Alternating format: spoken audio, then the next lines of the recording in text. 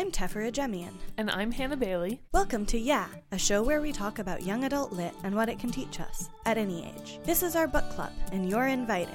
Yeah!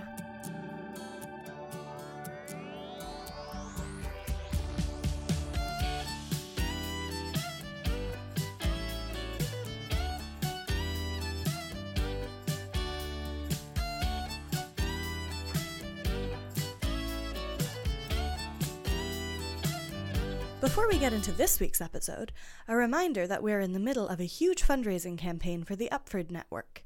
At the time of recording, we're just over $8,100, but by tomorrow night we're hoping to have passed $8,500. If you've got a few bucks to donate, help us out. You can get a lot of great perks, including a sweet laptop sticker of our logo for $9, and being a guest on this show at the $60 level. This week we're talking about Gloria Chow's book, American Panda, which is about a first-year Taiwanese-American university student who's navigating family and cultural dynamics and really just coming of age and figuring out what she wants her life to be like. We discovered this book actually at YaFest, Yes.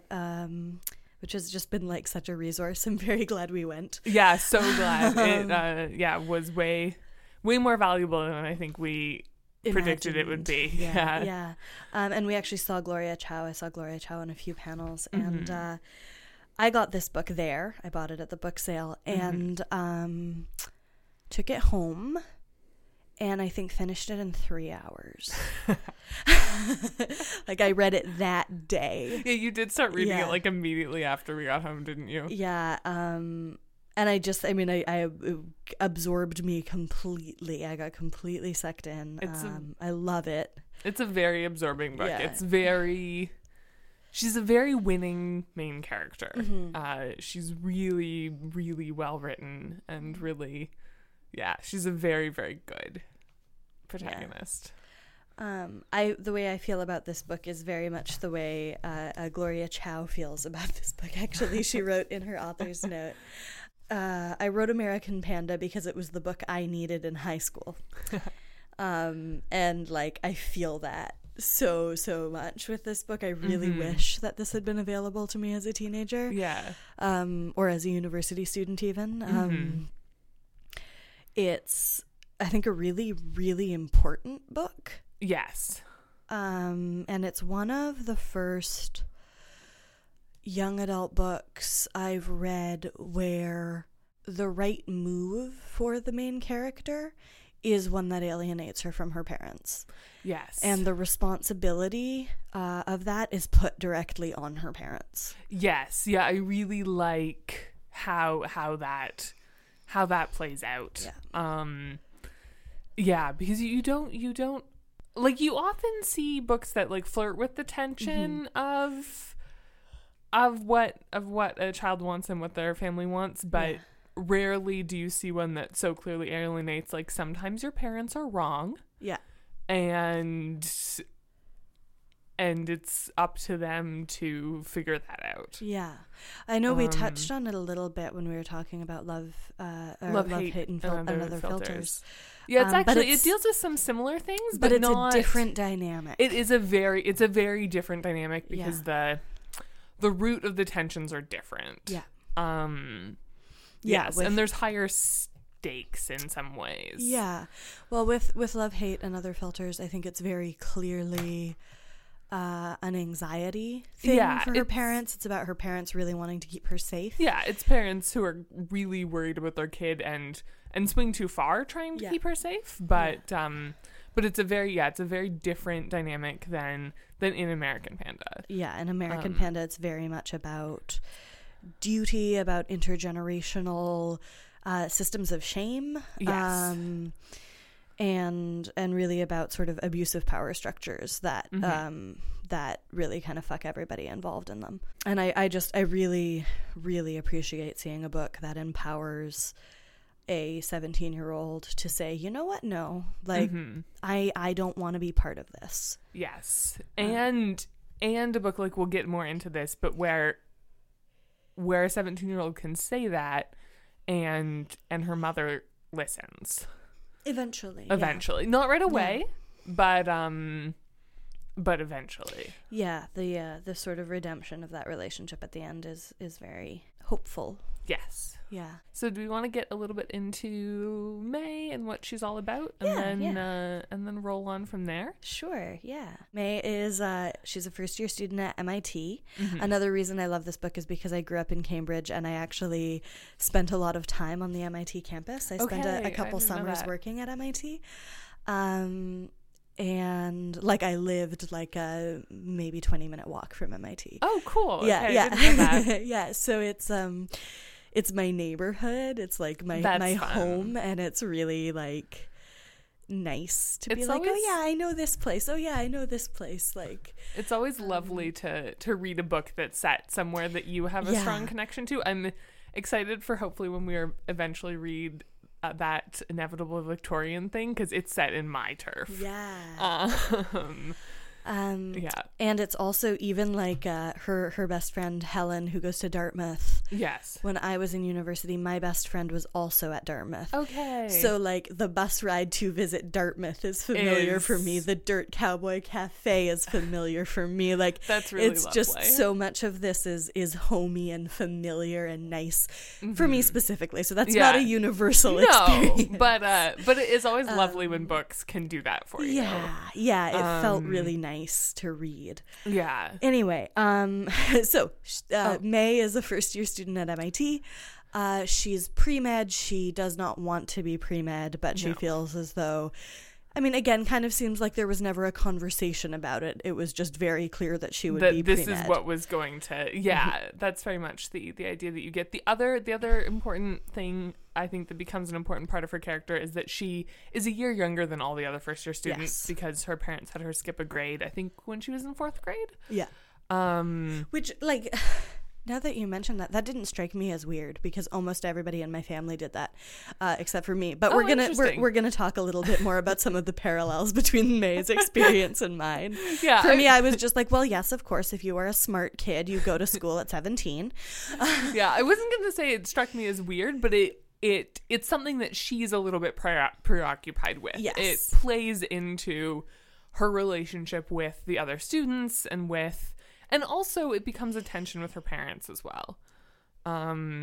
Yeah, they can't decide if she's still a child or if she is not really. Yeah, she has a very good line at one point where she says, "I'm only 17 when it suits you." Yeah.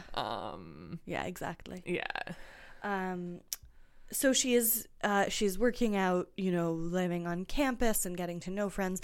And she also has these parents who insist on seeing her at least once a week. They go out. Yes. Her mother calls her constantly. If she doesn't pick up the phone, her mother freaks out. And, looks up her class schedule and says, like, I know you're not in class right now, so why aren't you answering your phone? Which is, oh my God, so familiar to me.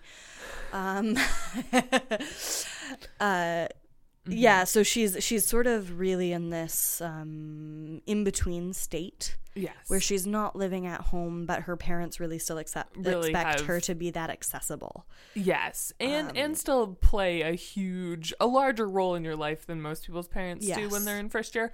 Her mother comes and picks up her laundry every week. Yeah, it's a very complicated. Yeah, it really is sort of, well, you have to be at school so you can study, but we're going to do everything we can to make sure that we're still influencing your life as much as we possibly can. Yes. And it really does. It goes beyond laundry.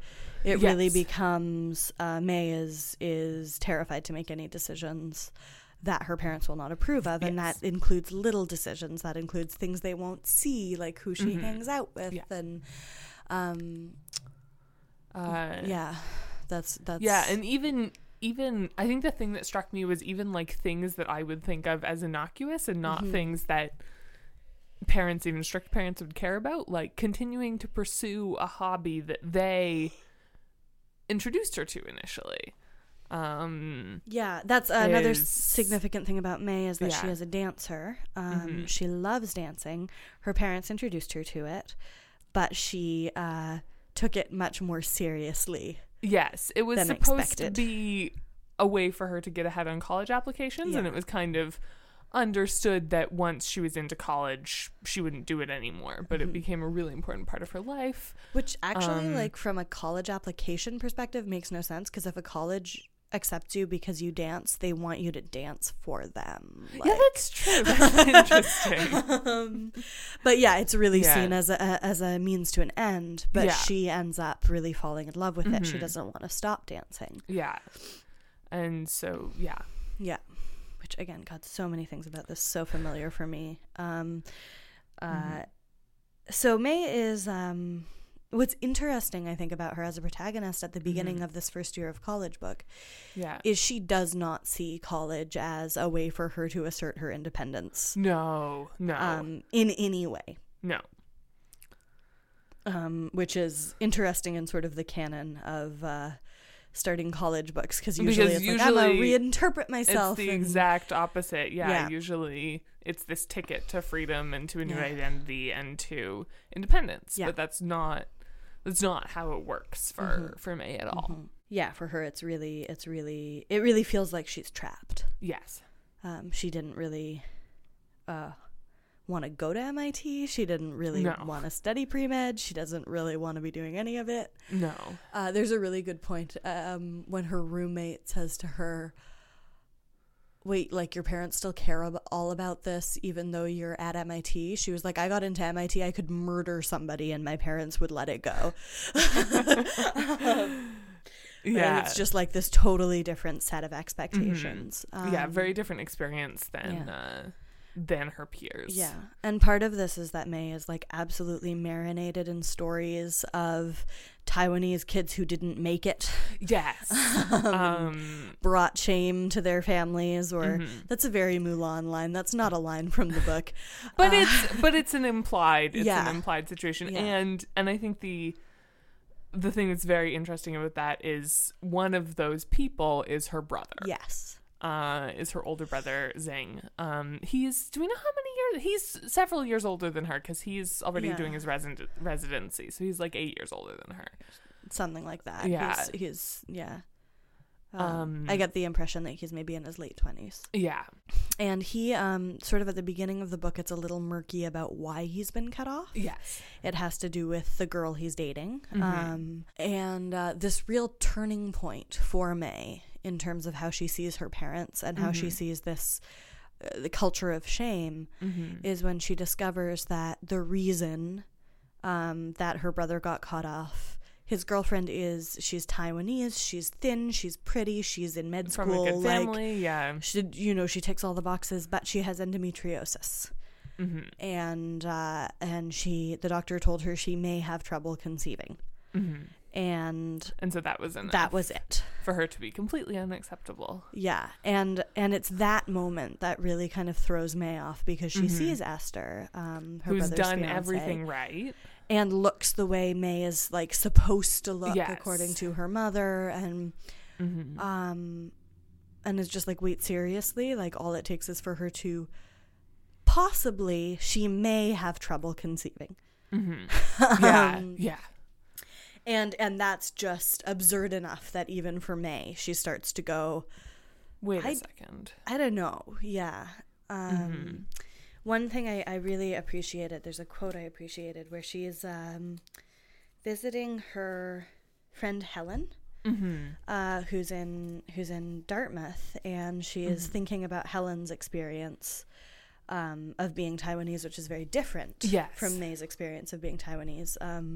Didn't have the same kind of really strict rules, didn't have the same expectations. I mean, there's a little bit of where she's like, she didn't have to strive for MIT and Harvard, and then like Dartmouth wasn't a shameful second choice, and I'm just like, God, I wanted to get into Dartmouth and I didn't get into Dartmouth. Come the fuck on. But again, it's the spectrum. This different world. There's this quote where May starts thinking about it. She says, other childhood acquaintances popped into my head, like whack-a-moles. Kimberly Chen, who married a non-Chinese guy and then got divorced.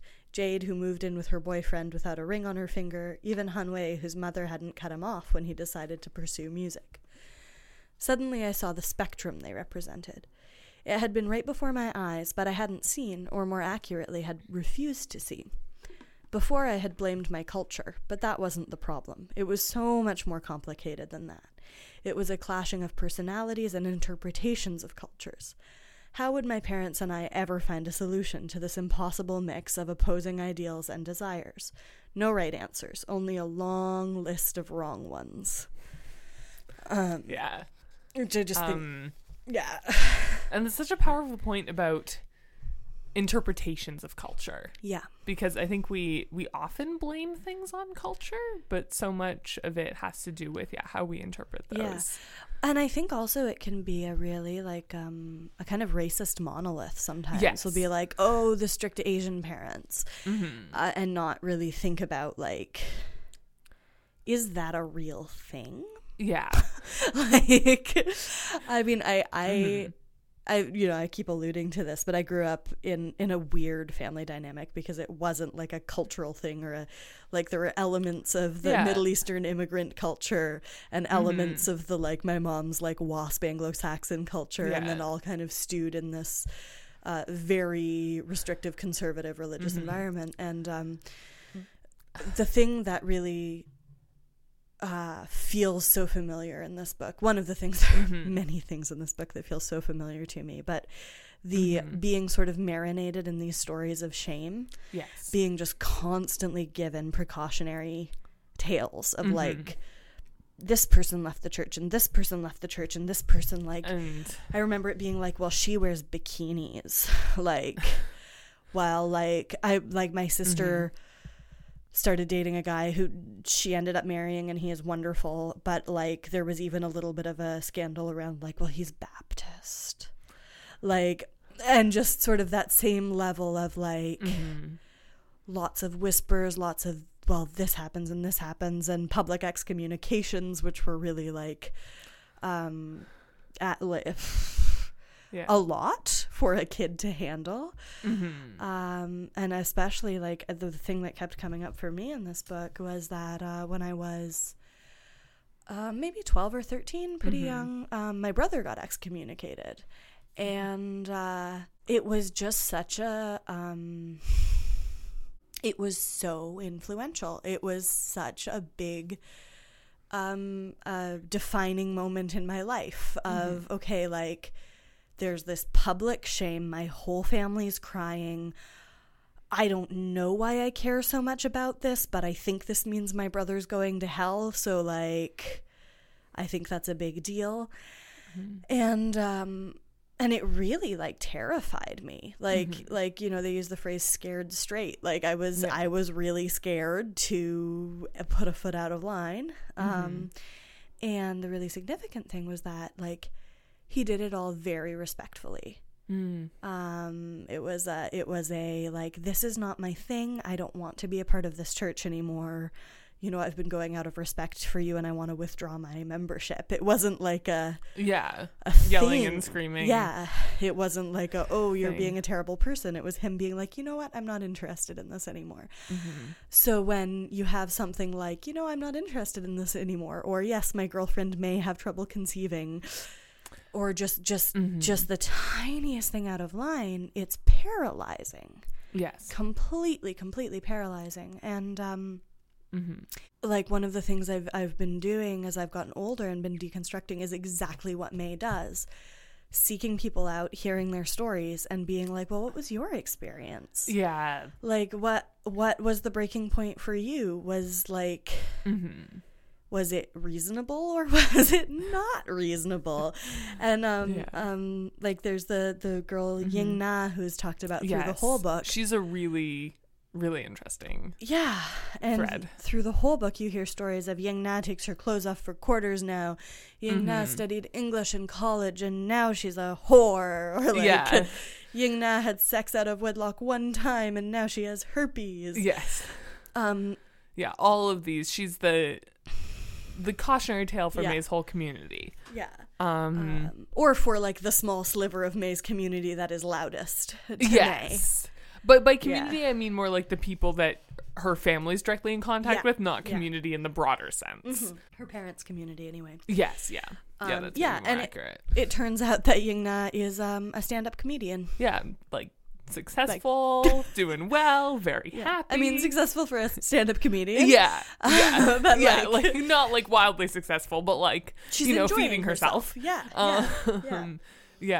And just this, like, the process of dismantling the myths is so satisfying. And I mean, like I said, this is a story I wish I had as a teenager, because then it maybe wouldn't have taken me like 10 more years to get to the point of being like, this doesn't quite seem right. No.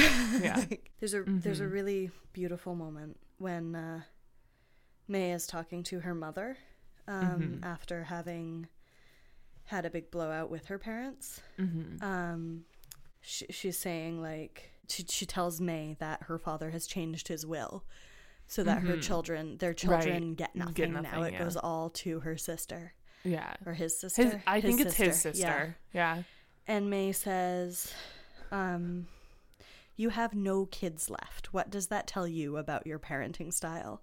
If we're so terrible, aren't you to blame? Which is, I mean, something I would really like to say to many people in my I think not my parents specifically, like my mom and I are working our shit out, but like to people who push away their kids, to just be like, okay, like, look at where why do you think this is on your kids? Yeah, no, it's a very powerful, and just her evolution in the book from like having totally absorbed that shame to kind of starting to realize that it's not all on her is really, really great. So significant. And so, like, I just found it really empowering. Like, there's a part of me, I have to admit, when I read it, that I'm like, okay, this is fiction. Nobody gets, like, self-actualized this quickly. I mean, like, yes, but that's the magic of fiction. Yeah. Just like, wait, she got here without a therapist? But then again, different people have different personalities. And you know, it is, I think the most likely thing is that she always had this personality. Yes. And now she has permission to bring it she's out. Always, you get the sense that she's always felt like there's something off about everything. But it's just been so conditioned in her. And then when she finally gets examples of how it could be otherwise, she and she has good support systems also. Well, and she gets her brother, like who she has been not allowed to contact for 4 years, and she's able to get back in contact with him, and that's huge. And to have an older sibling, you know, saying like, it's okay if you disagree with mom and dad. Like, if they, which is really powerful. If they cut you off for that, that's on them. That's not on you. Like, you know, and I will be here, and I love you. And and that's huge. Yeah. Another thing we haven't touched on that I found really, really interesting that I really liked was, so she finds all of these kind of examples of other ways to be, or examples of the cautionary tales maybe don't need to be so cautionary. But then she also finds an example of,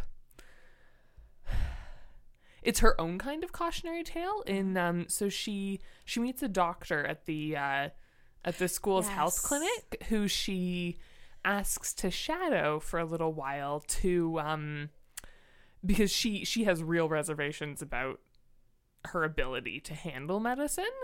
And so she wants to shadow this doctor to see, like, okay, maybe, like, see if it's something that she could do. And this doctor is also Taiwanese American, I believe. And she shadows her, and she sees someone who, she basically sees what her future could be. In that she can tell that this doctor hates her job. Yeah. And is just, like, miserable and just like hates and is like horrified by what she does for a living. But did it because it was what was expected of her. And and I think that the May kind of seeing that and being like, I don't want this to be what happens to me as well, is really powerful. Exactly. Yeah, I had forgotten about that, but that's like a very powerful thread in it. Yeah. And like it's just so glaringly obvious that May like Oh, should yeah. not be a doctor. And like it's interesting because everyone around her is like, what? Yeah. Like her roommate who barely knows her is like, you pre-med? yeah. Yeah. Because she's very anxious about germs. Yes, she extremely. is very anxious about hygiene. Yes. She, thinks she can get like STDs from like anything, literally anything. Yes. Which, I mean, we can talk about how a culture of sexual shame leads to that kind of paranoia. It does, yeah. And when you tell children their whole lives that if you have sex before you get married, you will get herpes and pregnant and die, sometimes they end up believing that. What? To the extreme. Yeah, and it really Ontario. affects people's minds. Ugh. Sorry, for those of you who are not Canadian or up to date on Canadian politics currently, Ontario just voted in a premier who is a nightmare. He's baby Trump, but I think he more knows what he's doing than Trump does. Which is kind of horrifying. He's like a little bit more, I think, competent as a person. Exactly, but which has is the same scary. Politics. Probably more not or in less. Russia's pocket. Oh, probably not. No. But anyway, they decided that they're going to roll back sex ed curriculum 17 years. No, 20 years. 20 years. 20 years to a model that does not... Yeah, 1998 is when the curriculum they're rolling back because... So Ontario's sex ed curriculum was overhauled like 4 years ago. And was very and good. was really good. It was like super comprehensive and it talked about consent and gender identity. And like, it was great. Ontario was one of the best provinces to be a trans kid. Yeah. Like, yeah. But the new premier has rolled it all back. Have we maybe considered teaching women that they're property and using shame-based sexual education? Because I think that will gain me votes from the conservative Seems like right. a great idea. Which is really frustrating because Ontario is like a swing state to like translate it into American. Yeah. Like the urban centers are very liberal and the rural areas are pretty conservative. Or quite conservative, yeah. Yeah. Anyway. That's why we were making noises of despair. That's your Canadian civics lesson for the day. Let us know You're if you want more welcome. of these. Follow us on Twitter for more. Oh my goodness. Oh God, don't follow me on Twitter. Your Twitter's quality. What are you talking My about? Twitter's weird. I mean, like, fair. Still quality. Anyways, So, continue. May, not somebody who should be a doctor. No, really not. Really, it's about, for her family, it's about the prestige and the financial security. Yeah. And it's such an interesting dynamic too, because it's another example. It's different, but it resonates with the family dynamic that happens in Love, Hate, and Other Filters as well, in that, like, you can see that to some extent her parents believe that, like, she will be the happiest and most secure and have the best life if this is what she does, and so that's why she needs to do it. But it's just coupled with, like, a total inability to see their own kid. And, like, and an inability to, like communicate that concern at all. Yes, that too is a thread where there's a thread of May like really seeking her parents' approval and loving them and needing that, but not getting the love side of where they're coming from communicated to her. Yeah. Well, and I mean, when she switches majors finally, she switches to business. Yeah, which is like... She doesn't switch to dance. No. My parents, well, no, my mother wouldn't have, but my dad would have been delighted if I'd gotten into business. Like, and I should have, because an English degree is a valuable thing to pursue. It's a valuable thing to pursue if it's what you want to pursue. It was not what you wanted to pursue. You were convinced that it would be more practical than art, than what you wanted to take. Yeah. Which was a lie. Are we talking about American Panda, or is this Teffer's Therapy Hour? I don't know. Yeah, no, exactly. And I mean, the irony, right, is that if there's something, you want to do and you love doing, you're much more likely to be successful at it than if you force yourself into something you don't like. That you don't like, yeah. Which, I mean, for me, like, I don't know, it's complicated because I was actually very good. You are very good at English, yeah.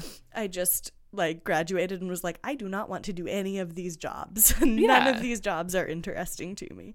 No, it's, well, and that's a very interesting, I mean, that's not what May experiences, but that's an interesting thing, is that sometimes you can be good at things that aren't your passion. I mean, I also did basically the same thing in university, is that I pursued something that I was good at and that I thought would be lucrative, and then I was like, no, this isn't actually what I want to do, though.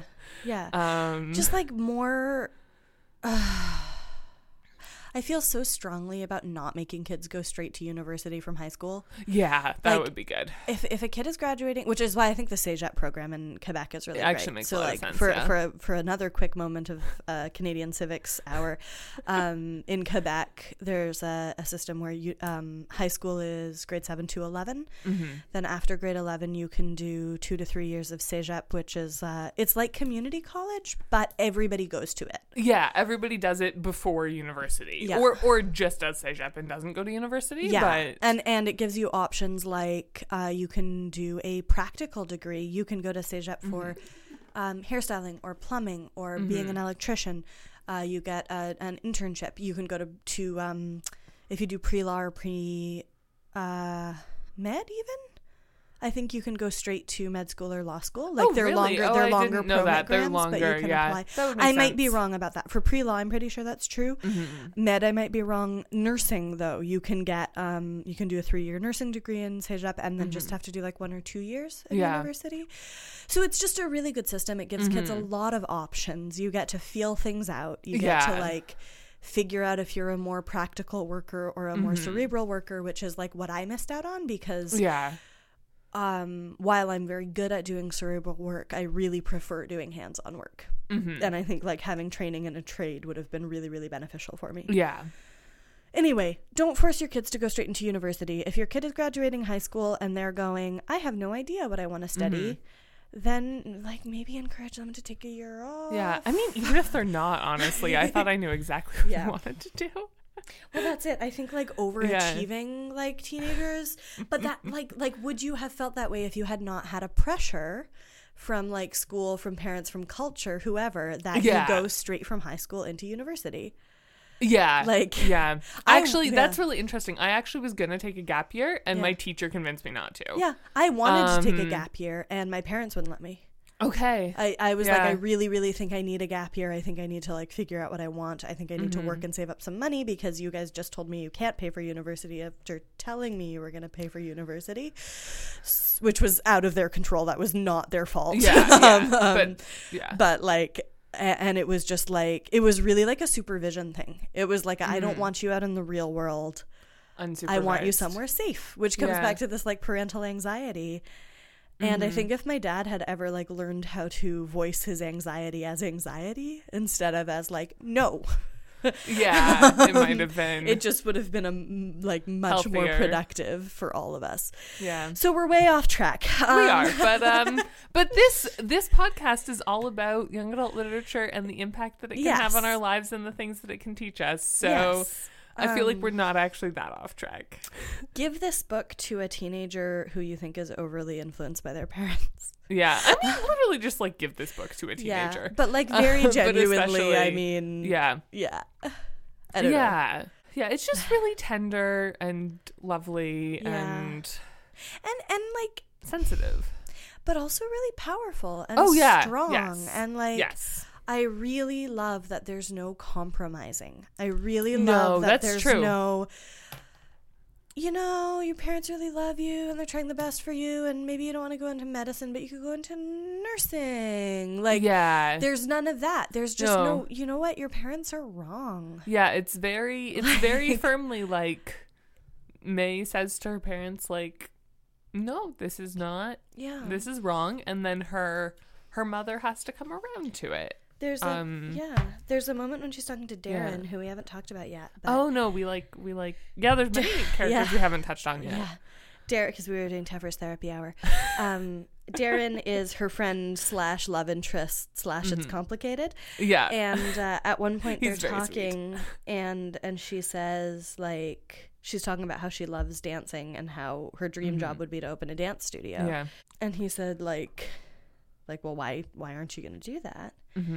And she's like, well, I didn't know my parents had already planned out my life. And he, like, instead of brushing that off as a joke, goes, I think it's selfless how much you care about your parents, but I think you deserve better than sacrificing who you are for their sake. And she says it's not selfless when I do it out of fear or guilt. And he says, I don't think it's that black and white. And it's just this... I love that it's not, oh, I'm sure your parents love you and want the best for you. It's, I can see you really love your parents, but they're exploiting you. Like, they're taking advantage of you here, and that's really not fair. Yeah, it's so powerful that she has people who say those things to her. Yeah.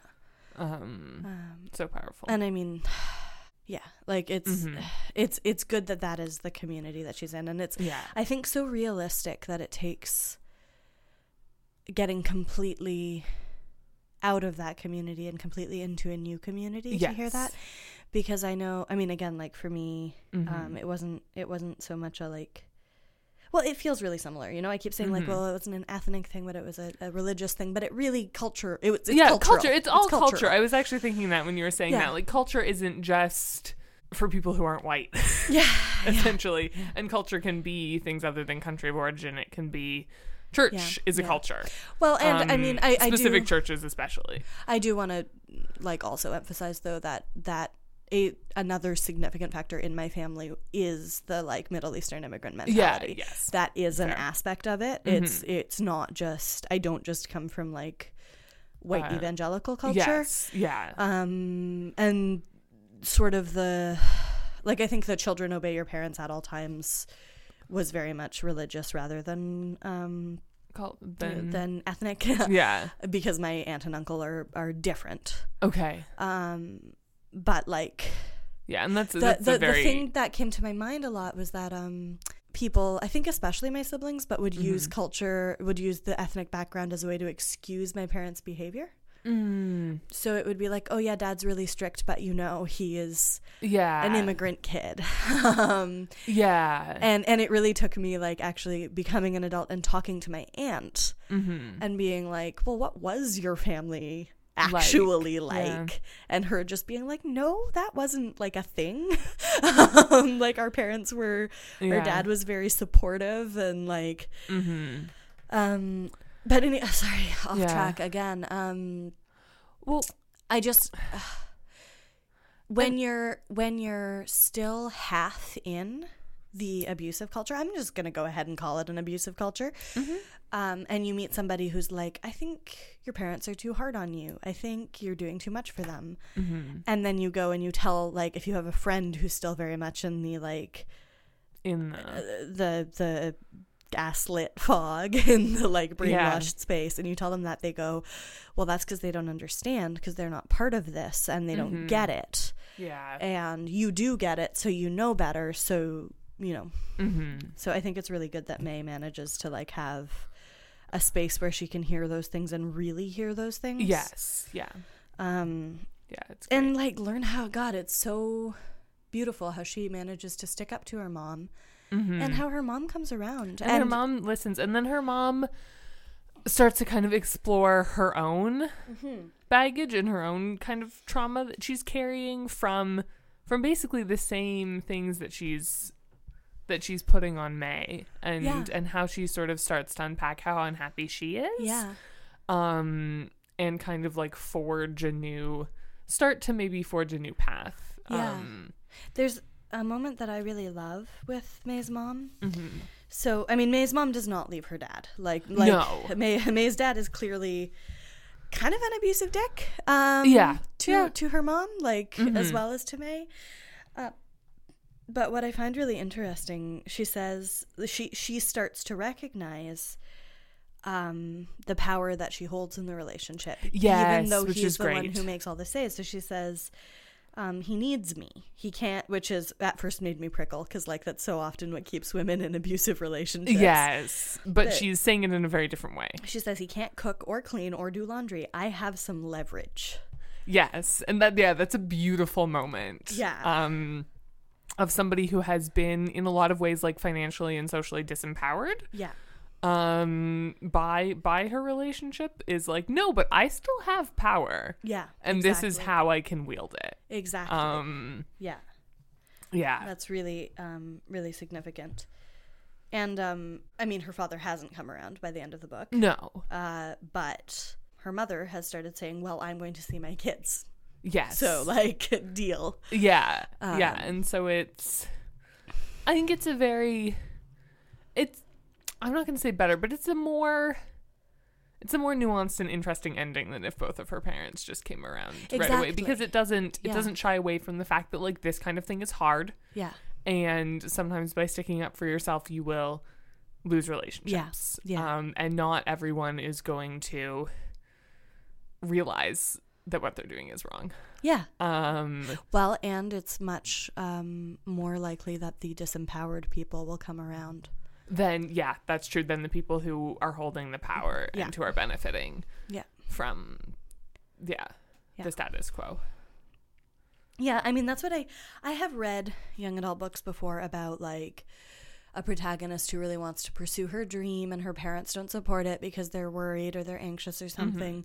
And at the end, she manages to convince them and they come around and everybody's supportive. And that's a narrative we see a lot, I think. Yes. And it's just really, it's nice to see a story where that doesn't happen. Yeah, that's a lot more nuanced than that. I think for me, again, I wish God, how many times I'm going to say this? Take a shot every time I say this. I wish I had this book as a teenager because I would read books like that and be like, that's great. There's no way my family's ever coming around. Happen, yeah. Which, I mean, in terms of like art school or whatever, I think they would have if I'd pushed a little, but I didn't. But when there's like disempowerment in a lot of other aspects, it's really hard to feel empowered in any aspects. So, which we see with May with, you know, she doesn't want to pursue the boy she likes. She doesn't want to pursue the career she wants. She doesn't want to like even put her foot down and say, no, I am doing dance, but I will keep up with my grades and I will keep up with my classes. Which I feel like would be a more like moderate version of what she ends up doing. Yeah, well, even when she starts to teach dance, it's not, she doesn't have in her mind, okay, I'm going to teach dance and then I'm going to become a dance teacher and that's going to be my career. It's just something that brings a little bit of joy to her and gives her a little bit of money that's not dependent on her parents. Exactly. It's a small thing, but it's still something that she feels like she cannot well, and do openly. Even still, like she goes into business. She's still dancing, and it's actually very smart for her to get a business degree because if she wants to open a dance studio, that's you know useful. The way to do it. But she's not dropping out of school. You know, she's not becoming a stand-up comedian. No. She's just modifying things to her own tastes and recognizing that it is ridiculous for parents to expect their children not to do that. I mean, we could talk a little bit about grooming and grooming girls to fill certain roles and to always be compliant, to be okay with other people making decisions for them. Like I've been thinking a lot over the last year about generational cycles of abuse and how communities can groom women to become victims and groom men to become abusers. Yes. And that's just something that's so visible in this book. Yeah. You really see it. You see it with May. You see it with, you know, where May's brother, where the problem with him is that he doesn't have a wife. Like, he has a wife who maybe won't have kids. Yeah. And you see it with May's parents, and you see it with May's grandmother, and breaking that cycle is really, really hard. Yes. And it's just nice to see a book that acknowledges that you know, if you're in a community that is grooming you to be a victim, you do have to break with that community. Yeah, and then that's going to be hard, and it's going to be painful, and But it doesn't mean you're never going to find community again. So yeah, American Panda. Really good book. By Gloria Chow. Really recommend reading it. Really recommend getting it to teenagers in your life. Yes. Like, we are usually talking about, like, read this. Definitely, I mean, yeah. If you're somebody who comes from a background of being in an abusive community, I mean, yeah, clearly I am not Taiwanese, and this book meant so much to me. And I think it can be a really powerful tool for healing. But also, it's a message that's important for kids, and this is one of the ones that I would say, like, if you're a teacher, if you're a librarian, if you have kids, if you have teenagers in your life, get this to them. Yeah.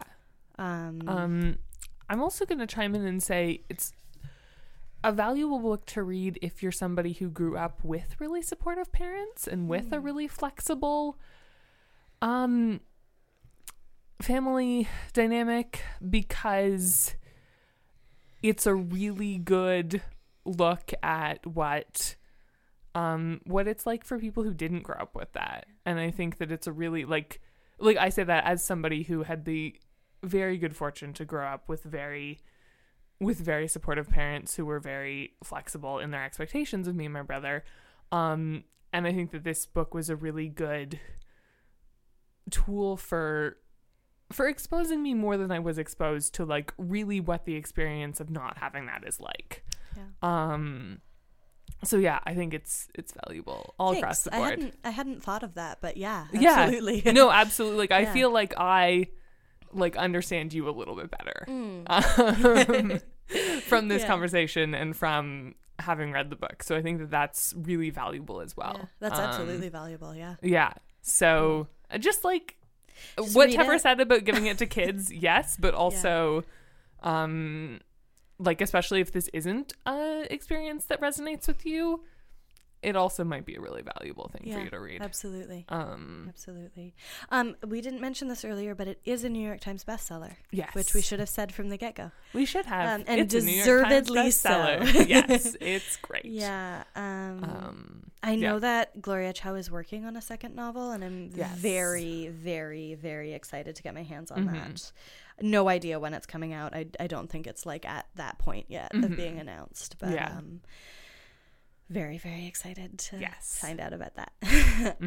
And Gloria Chow is actually friends with Samira Ahmed. Yes. Who is the author of Love, Hate, and Other Filters, which we talked about last week. Oh, so that was a great little... That's just a really fun little... Like, I talked with them both at YaFest, as did you, I think. Yeah, I talked more with Samira Ahmed. I didn't actually go to any of Gloria Chow's panels. Okay. She just didn't happen to be... she was great. In any of the... I know, I'm sad. One of the things that she told us in that panel that I feel like it is important for our listeners and for you to know is that the voicemail excerpts at the beginnings of the chapters, you've told me this, but yes, are actual transcripts of voicemails from her mother, which is wild. Incredible. You told me that before I read the book, and as I was reading it, I was like, wow. But yeah, I mean, good thing to know if you're like it adds, like, not familiar with this. Well, especially because you could think reading this book as somebody who is this is not a culture that you're exposed to or kind of dynamic. You could think that there is, like, exaggeration or satire going on, and nope. Yeah, no, that's something I've encountered actually this year, being a little more open about, like, my background and the way I was raised. Is I'll say something and people will think that I am exaggerating and joking about it. And I'll be like, no, this is real. This is, like, and there's just this sort of truth. Like, pall that falls over everything, which makes me uncomfortable because I use humor to diffuse tension. But American Panda. Great book. Read it.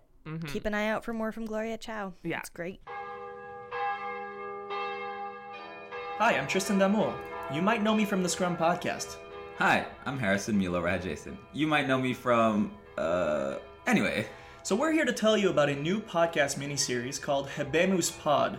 It's a show about HBO's The Young Pope.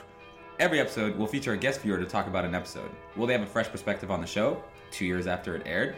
We sure hope so. It's very simple. We talk about 3 things: a highlight, a lowlight, and the very famous Cherry Coke Zero character of the episode. Yes. And we hope you tune in right here on the Upford Network.